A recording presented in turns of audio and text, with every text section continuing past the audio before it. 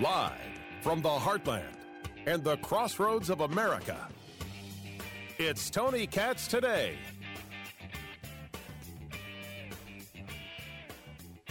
How bad was the intel? It had to be bad intel, right? There's no other way you have a pullout of Afghanistan this completely inept. You put the embassy in such danger that you have to send 5,000 Marines back in to evacuate the embassy. Literally, you have thousands of Afghanis, at the airport trying to get on planes because the Taliban has taken over the country in less than a month. The reporting now says that we knew there would be massive fall of these cities, and yet there were people not paying attention on the highest levels of power. General Mark Milley saying that everything in Afghanistan would be in good order. They would be able to handle us, the United States, stepping away. How wrong was he? And is this an intelligence failure, or is this a failure of our military? How should this have happened? Yes, there's the political fallout with Joe Biden. There's a political fallout in what this means for him. And there are already people talking that the reason you've got media going at the Biden administration is that they're all getting ready for President Kamala Harris. Well, everything's possible. The question is what's probable. What we do know is Afghanistan has fallen.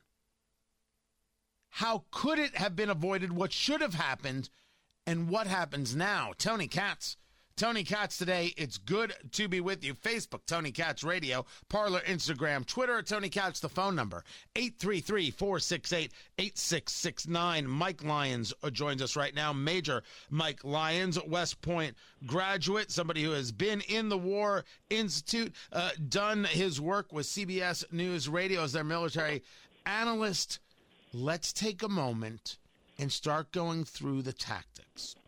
You have President Trump, who wanted to do a pullout from Afghanistan, referring to it as endless wars, not wanting to be there forever. Clearly, Joe Biden wanted to remove U.S. troops from Afghanistan after 20 years as well. Talk to me about how it should have happened, and then compare it to how it did happen that leads us to this moment.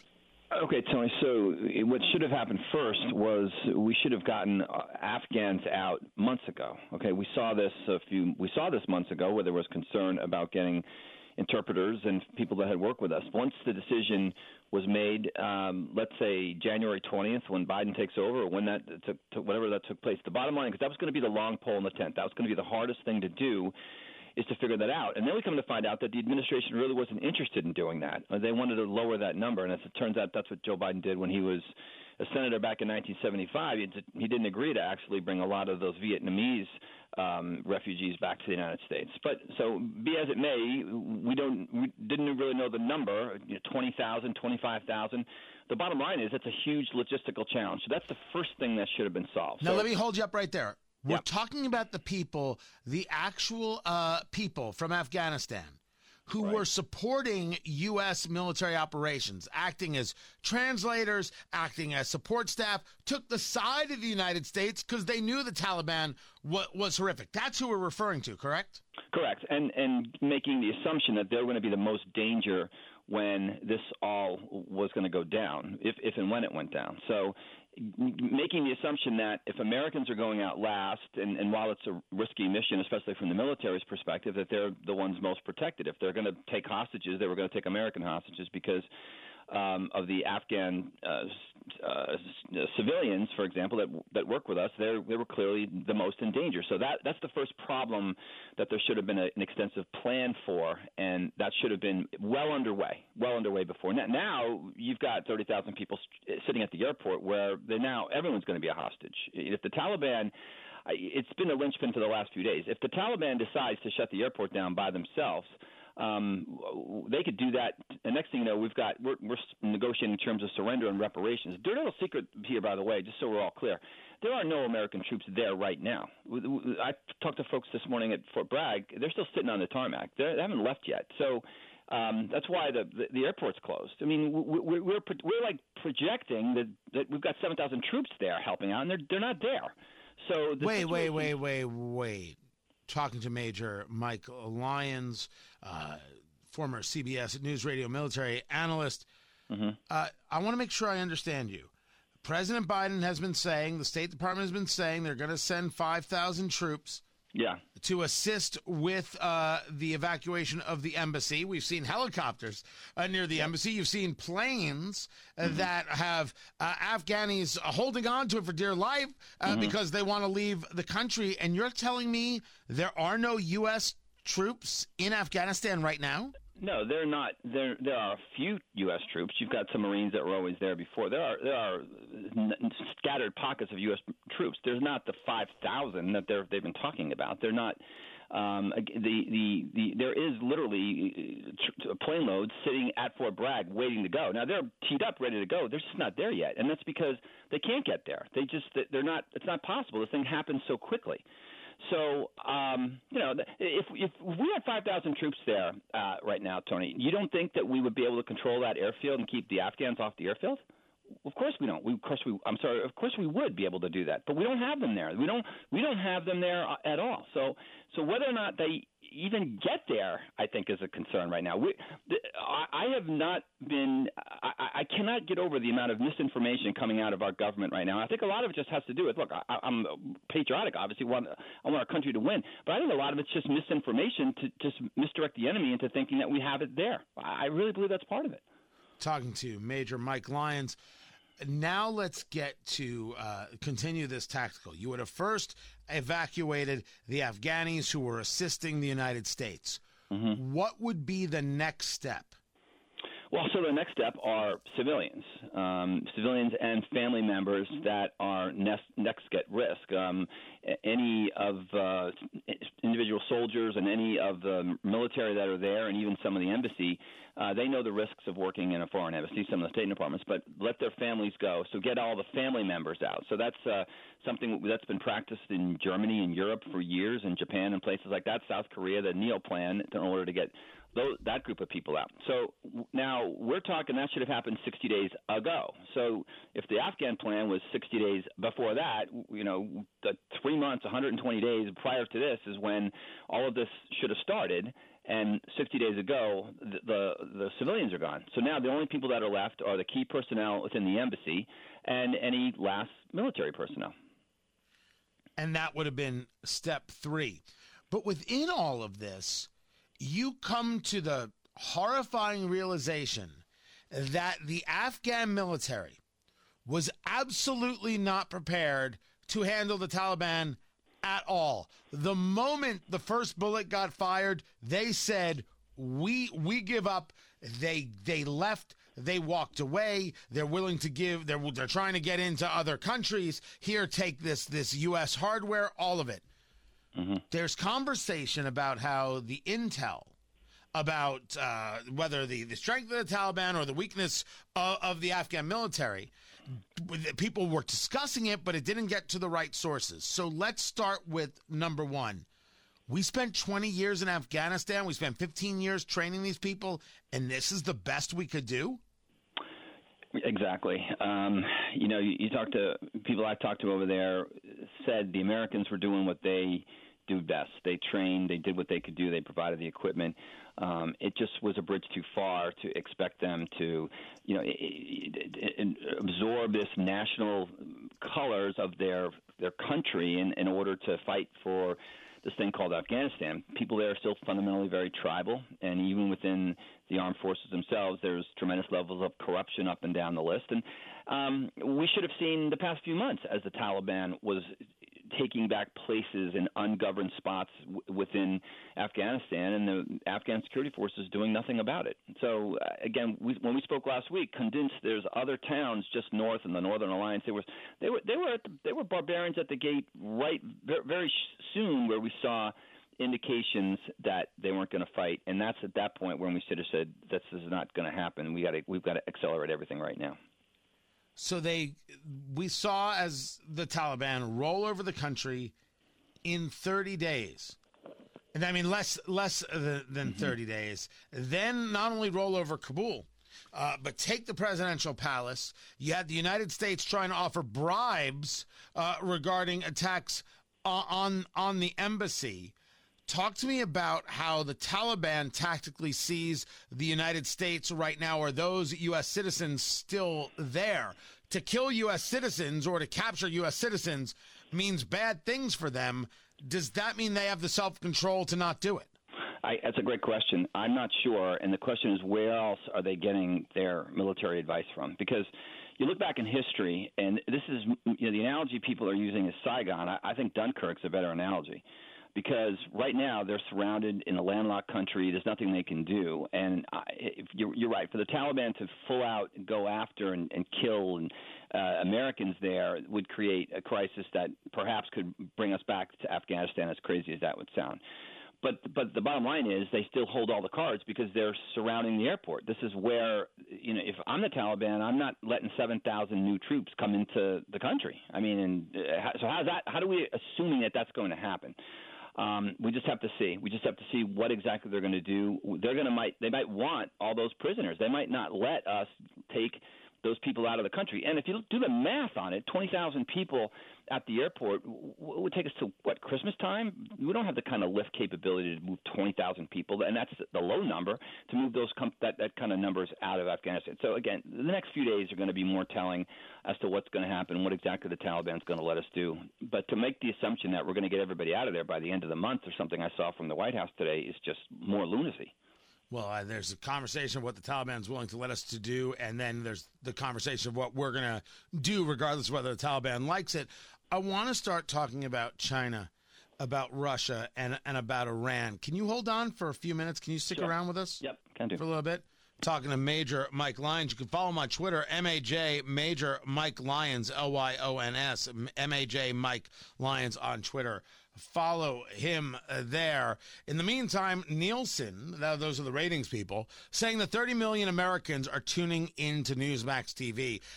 That is actually one of the biggest media stories in the country. They're available on all the major cable systems, and if you cut the cord and don't get cable, you could still get Newsmax. Find it on your smart TV, Samsung, LG, and more. Or go to your smart TV channel guide or download the free Newsmax app. It also streams free on Roku, Xumo, Pluto, Amazon Fire, TiVo, and 7 million people have the Newsmax app on their smartphone. Super easy to download it onto your phone, and there's no paywall, no subscription, so you can watch Newsmax for breaking news anytime, anywhere. You know President Trump is a fan of Newsmax. Forbes calls Newsmax a news powerhouse. Find out why tens of millions of Americans are watching Newsmax. Go to Newsmax.com for breaking news. It's a news source just for you. Watch Newsmax TV today.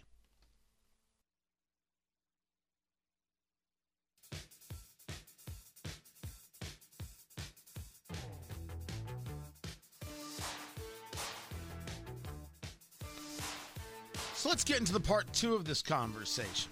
Part one was when we take a look at Afghanistan.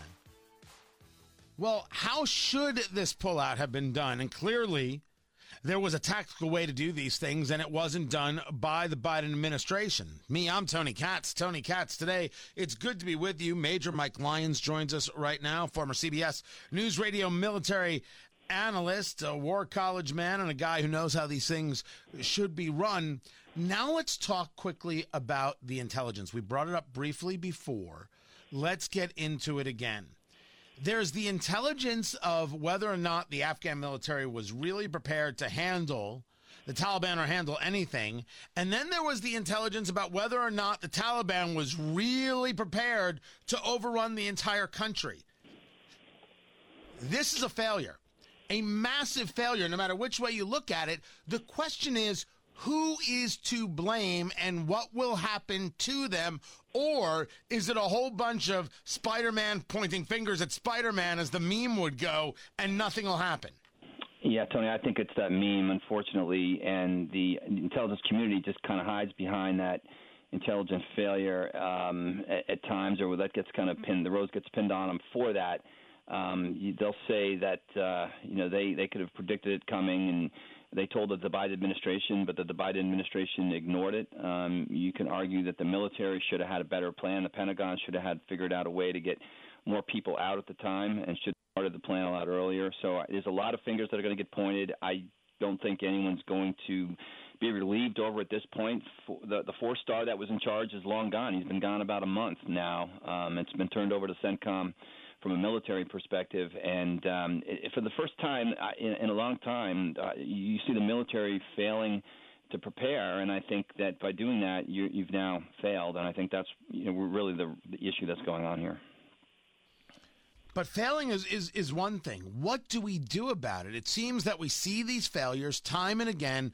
No one gets fired. General Mark Milley, will he still have a job? Will any of these other generals still have a job? Will any of these intel officials still have a job? Is there something that is done to these people? And maybe the follow-up is, what would you like to see done? Well, I think, this president actually did not have a great relationship with the Pentagon to begin with. I think you go back to 2011 when he didn't want to do Osama bin Laden. You go back to a lot of different things in history, and in this case, he puts his foot down, says he wants out of Afghanistan. It's likely that the previous commander said we should keep the residual force there of 2,500, and it's likely the Pentagon wanted to do that as well. So whether General Milley, as the chairman, bears the responsibility, his more or less is not necessarily in the direct chain of command, but he did get up a few months ago and said things were going well. So I don't think it's going to matter. I think that from a going forward perspective, there's still a lot of things that could go wrong that we just have to cross our fingers and hope they don't go wrong, because I'm worried about a pivoting in another military situation right now. I don't think the military was hurt now that they were, like, let's say, after Vietnam. But now let's say the Chinese decide to do something with Taiwan right now. Are we going to be able to deploy our military, and will people have the confidence in this administration to do that properly? And that is correct. The people of Taiwan have the faith in us. Would the people of Ukraine have the faith in us? Talking to Major Mike Lyons, Lyons. Let's now get into the part two. In the U.S. pullout, we left millions, if not billions, of dollars of U.S. hardware. We left Humvees. We left Scan Eagle drones that come from Boeing at $3 to $4 million a pop.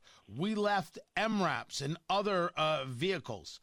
We left a tremendous amount of U.S. hardware that is now in the hands of the Taliban, which you assume is going to get sold to the highest bidder in Iran, in Russia, or in China. Is the fear that they're going to utilize the technology, or is the fear they're going to study the technology and then build their own? Well, we saw convoys heading to Iran. I think they'll likely study it.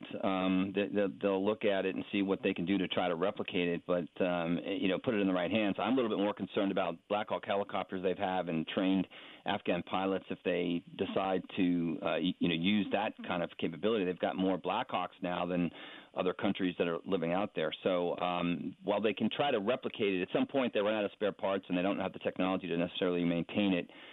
It's still very embarrassing. I'm told that, frankly, the first few air missions that we flew over Afghanistan the past few weeks were not about stopping the Taliban, but they were stopping some the equipment to being destroyed. And I'm sure they're having conversations right now as to whether or not they should go after the embassy or go after some other places that still hold some critical information. Major Mike Lyons, I appreciate you taking the time. Before I let you go, in 30 seconds or less, do you see the United States having to go back into Afghanistan? Are we about to say, you know what, we never should have pulled out, we're going back in, and we're going to be there for another 5 years? For us to do that right now would take 50 to 60,000 troops, maybe even up to 100,000. We'd have to do similar to what we did after 9/11. We'd have to now eject the Taliban from Kabul. It's a mission that the military can do. You'd see tens of thousands of civilian casualties. So I think that that ship has sailed. In a landlocked country, it's going to take a bigger military plan and a military operation, similar to what happened if, in Desert Storm, had the Iraqis attacked the 24th Infantry Division as they were getting off the boats. It would have taken us 4 years to get back to Iraq. I think that's the same situation happening here. It's going to take us a long time. Major Mike Lyons, I appreciate you taking the time. There's a lot of different ways, a lot of different angles for this story, and I'm We're hitting them all. Don't worry. I also talk about UFOs. Yeah, that actually happened. You might want to stick around. This is Tony Katz Today.